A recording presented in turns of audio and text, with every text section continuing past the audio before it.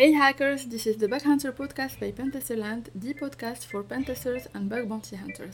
We tackle technical questions and inspirational topics to help you develop both a hacker skill set and mindset.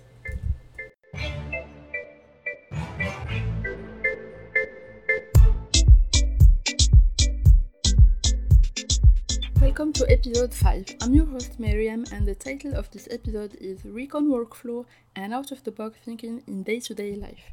The two segments I have today are favorite hacks on how to create your own Recon customized workflow and favorite life hacks on thinking out of the box in life in general. As usual, half of this episode is not technical. It's about cultivating a different mindset that will help you in life and thus in hacking too. Also, the transcript for this episode is on pentester.land/podcast under episode number 5. You will find this show's transcript, including any links and tools I mention. Favorite hack segment. Some time ago, I sent an email to people subscribed to pentester.land asking them for help. I was in the process of creating this podcast and needed to know which issues related to pentesting and bug bounty my readers struggled with to address relevant topics. One of the questions I got is from Jan Mazarik. He said, I would really appreciate insight into specific workflow of best bug bounty hunters, something specific, example, start recon tool on scope, use the product for 30 minutes, gather JavaScript from crawl and spider, gather all S3 buckets and start enumeration, etc. Not sure if that is possible, but it would be awesome if you could find someone willing to share it. Thanks again and Merry Christmas. Yes, it dates back to Christmas, but I try to answer everyone even if it takes some time due to an overloaded calendar. And I think the question of hacking workflow is timeless. So thank you, Jan, for this question. I appreciate that you took the time to formulate and share it. Before answering you, I want to talk a little bit about workflows, what they are, and why they're so useful for web app testing. Then we'll get into why you won't find a perfect one that's ready to use, where to find information on what successful bug hunters are doing, and how you can create your own workflow. Whether you do your recon and testing manually or with automation, you need to have a base workflow to follow. The reason is that there are so many tools, tests, and sources of information. If you're not organized, you will run tools and do tests randomly, forgetting some of them, and you will eventually miss something important that would have given you a bug. But I'm not talking here about a checklist. A workflow is like, or a flow chart is like an algorithm. It starts with an input, like the target's name or domain. You run some tools or tests to get a specific piece of information. Then you take the results and feed them to the next tool or test. For example, you run a set of tools to get subdomains, then you pass the subdomains list to another set of tools to test for things like code misconfigurations, directory brute force, subdomain takeover, etc. If you want to see what this looks like in practice, head to pentester.land/cheat sheet. The entry compilation of Recon workflows is a collection of Recon flowcharts I found online. It will give you an idea of what you need to create for yourself. You can see that this is different from checklists or mind maps. For the little story, I created a custom Recon tool a while ago. It automates repetitive steps like domain and subdomain enumeration, getting DNS information, port scanning, taking screenshots, testing for some vulnerabilities, and more. The tool did a lot of different things, and it had 3 different modes: fully automatic, semi-automatic, and manual. So I used the mind map to visualize all the different steps and tools it's called. But the mind map format didn't work well for me. The first version of my tool was way too complicated. Tried to do too many things from the start, and the mind map format didn't help clear my thoughts.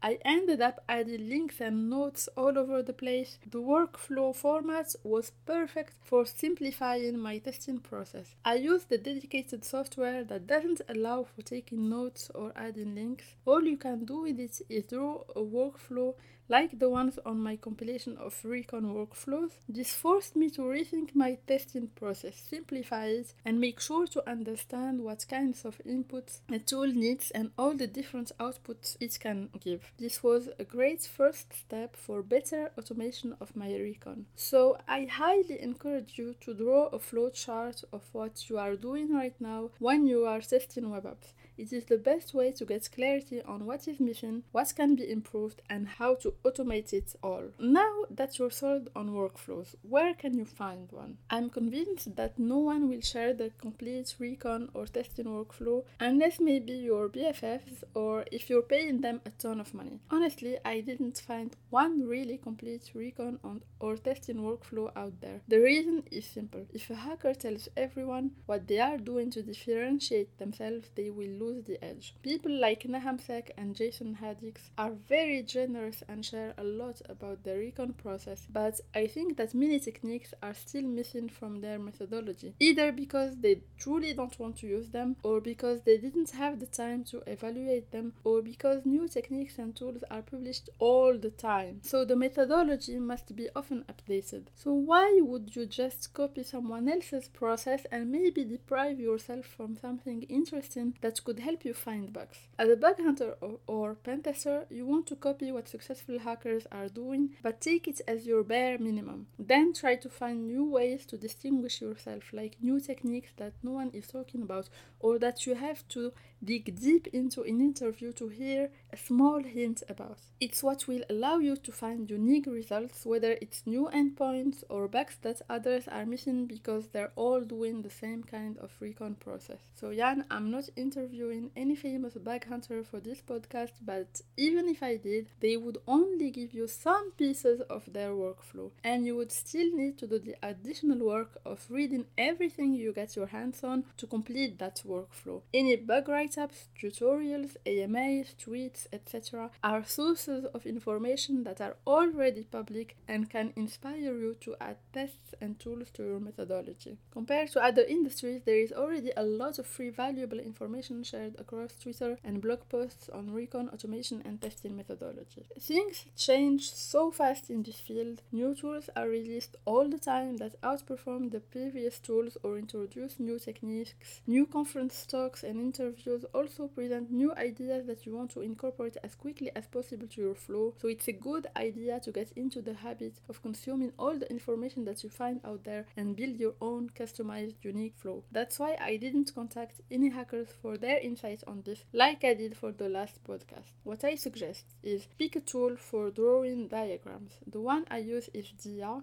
D-I-A. Another good one is Draw.io. There are many other tools, both online and offline. Just pick one. That's step 1. Step 2 is draw a flowchart of what you are currently doing. What do you usually start with? A domain, an organization name? What do you do next? Run AMAS, run MassDNS, Nmap. Include all the tests and tools you use. Step 3 is look at what other people are doing and improve your own workflow. Step 4 is rinse and repeat, meaning continue tracking what others are doing and improving your workflow. This is my answer to you, Jan. If I do interviews or AMAs in the future, I will still try to convey your question to hackers I interview, but for now my advice for you is that your question is already answered. The answer is just scattered across the internet. Very few hackers share their whole process, but a lot of them share bits and pieces that you have to pay attention to find. You have to organize your notes. Drawing your workflow is a great way for that. And pay attention to what's already shared out there. Pay attention to the details. Consume existing interviews, AMAs, podcasts, blog posts, tweets, and you will get the information you need and maybe even new ideas. To help you get started, I will share a recon cheat sheet on the blog next week. It will be a list of articles, tools, and references for recon. Basically, a lot of information on what other bug hunters are doing. Until then, start your homework. Draw a flowchart of your recon and testing process. Here is a tip for that. Use different geometric shapes in your diagram. For example, if something is an information like subdomains, IPs, or open ports,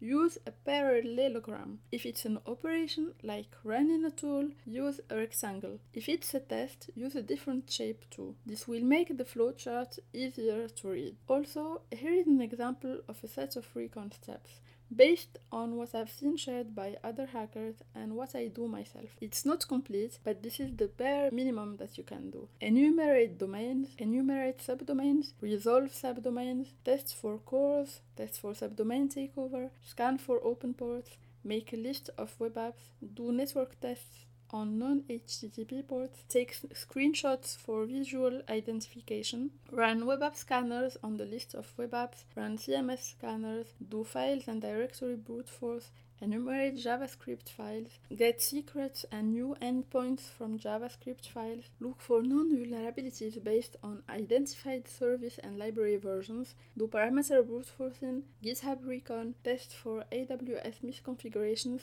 and Google Dorkin. A lot of bug hunters automate most of these steps, and while their custom tool is running on a target, they manually browse the app, use all features, get to understand them, then start testing for vulnerabilities. But that's not how everyone operates. Every hacker is unique. Some prefer to focus on one feature or one type of vulnerability at a time. Others look for any kind of bug. They do a first pass to understand it and find low-hanging fruits, a second and third pass to find less obvious bugs.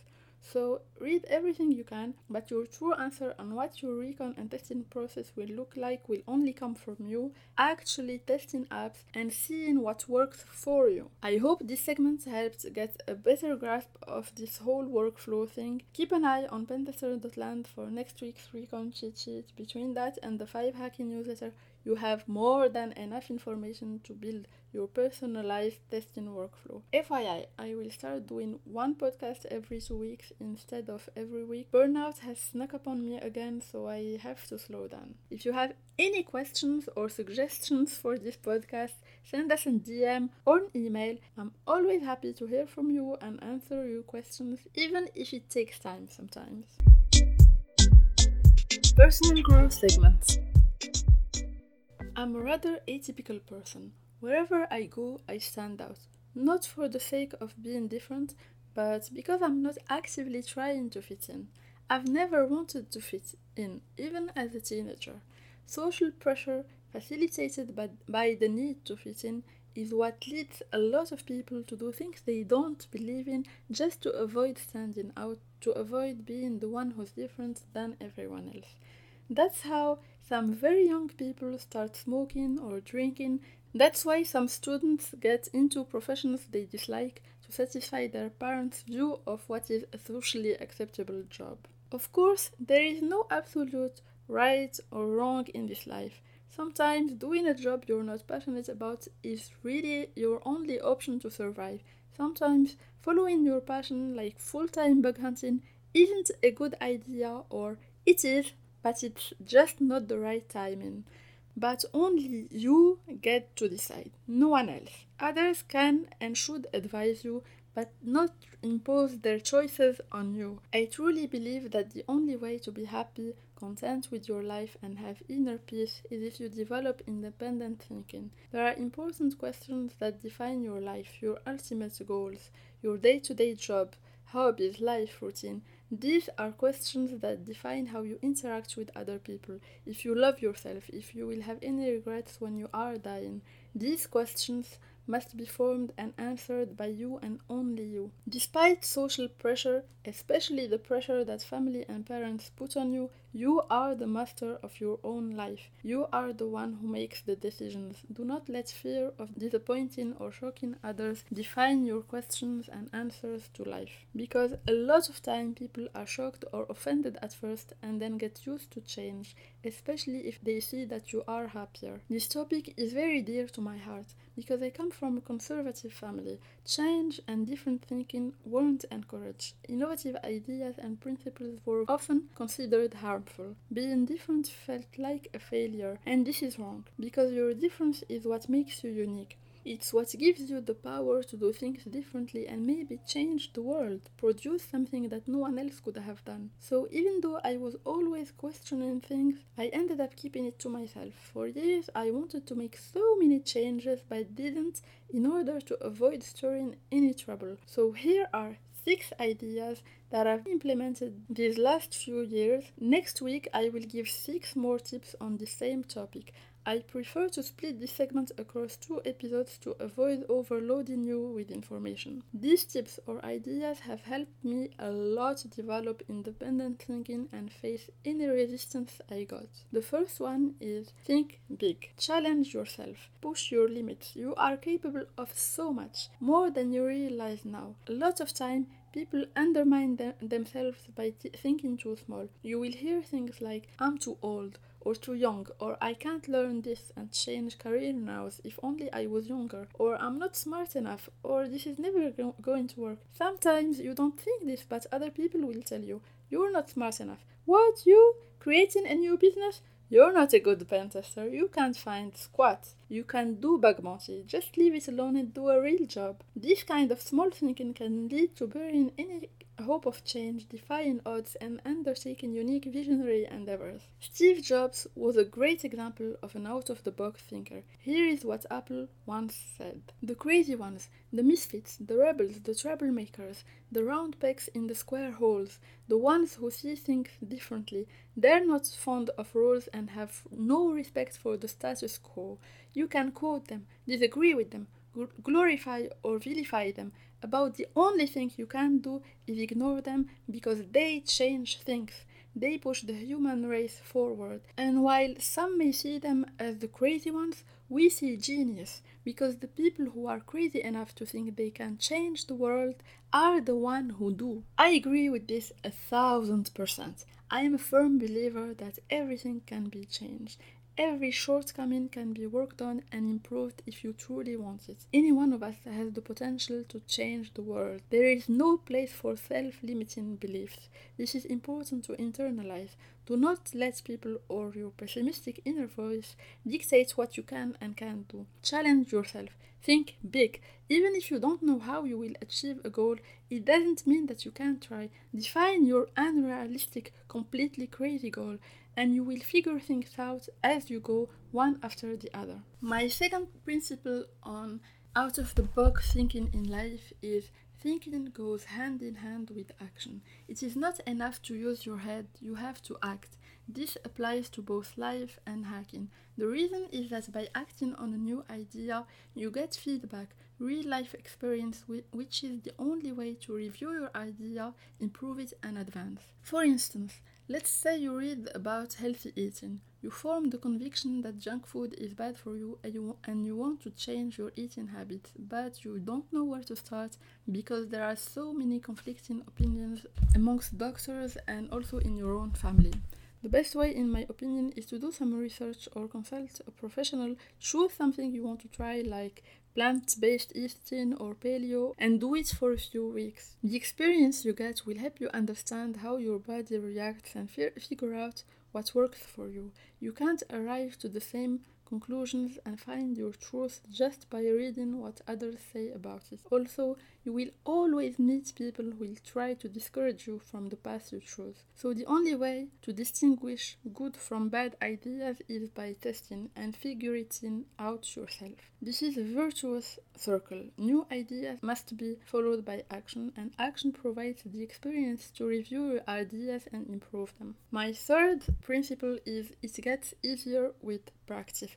Thinking is an activity that gets easier and easier with practice, and not everyone does it, believe me. Intellectual laziness is a thing. That's why whole communities end up with weird, ridiculous beliefs. Out-of-the-box thinking applies to everything, not only hacking. Do you practice your religion because your parents did the same way, or because you truly believe in it? Do you eat the way you do because it's how everyone around you is eating, or because it's what is best for your body according to science and your own experience? Are you living your life according to your own definition of success, or are you chasing someone else's dreams? My third idea is go live abroad. Living alone for some time and traveling can really help you get to the bottom of who you are and what makes you happy or not, which kind of person you want to be. It can help you arrive to some conclusions that are not mainstream and might be considered out of the box different. Being surrounded by people who resist your change or your different aspirations can deter you from following them and keep you living inside that normal common bubble where most people live. Traveling and going away on your own personal adventures, even for a few months, can help tremendously. Had I not lived abroad as a student, I would have never gone off meat and sugar, beat bulimia, and I wouldn't have found my own answers to important questions like which religion I believe in, which principles I want to live by, and the kind of person I want to be. My fifth tip is get exposed to what others are doing. Traveling abroad, even as a tourist for a short period of time, makes you discover new different cultures and realize that it's okay to be different. Being vegetarian in Morocco is really weird and discouraged, but it's common in big parts of India. Reading about other people's life hacks, life philosophies, and creative solutions to common problems will help you broaden your horizon. It even makes you smarter according to research. You will find in the show's transcript a link to a BBC article mentioning new research on flexible thinking. This paragraph from the article is a great summary of the findings.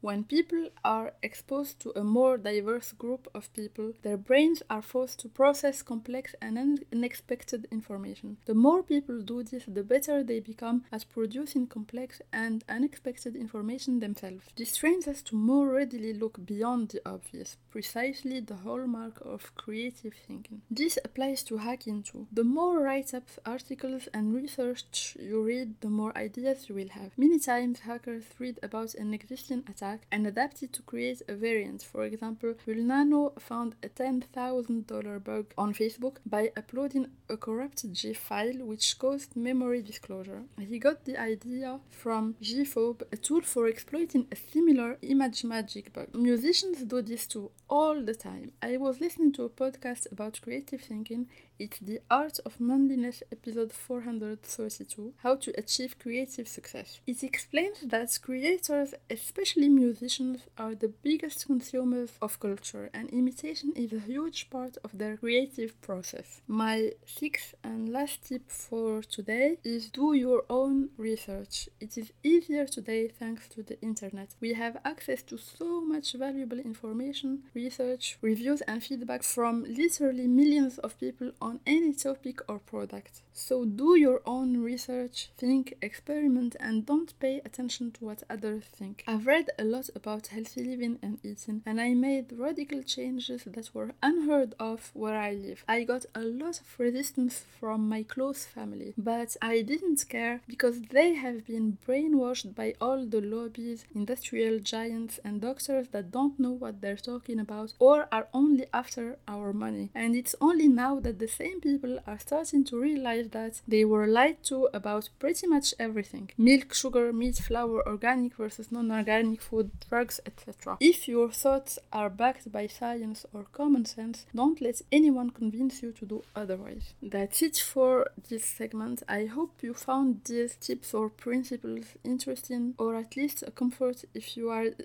different in any way and others are making it a hard time for you. Bonus segments. Before wrapping up, I want to share a cartoon I've seen on Twitter. It's the ultimate answer to the question, where do I start? What should I study? It's better seen than explained, so just open this podcast transcript on the blog and you'll find it. For some reason, it makes me laugh every time I see it. The next time one of you asks me how to start something, this will be my response. That's it for today, guys. I hope you found this episode interesting. I would love your feedback. If you did, stay tuned in for more tips on how to think out of the box in the next episode, and send us any question that you have either by DM on Twitter at twitter.com/pentesterland or send us an email to contact@pentester.land. Thanks for listening to the Bug Hunter podcast. Please share with your friends and colleagues, like, subscribe, and comment. See you next time. Keep on hacking.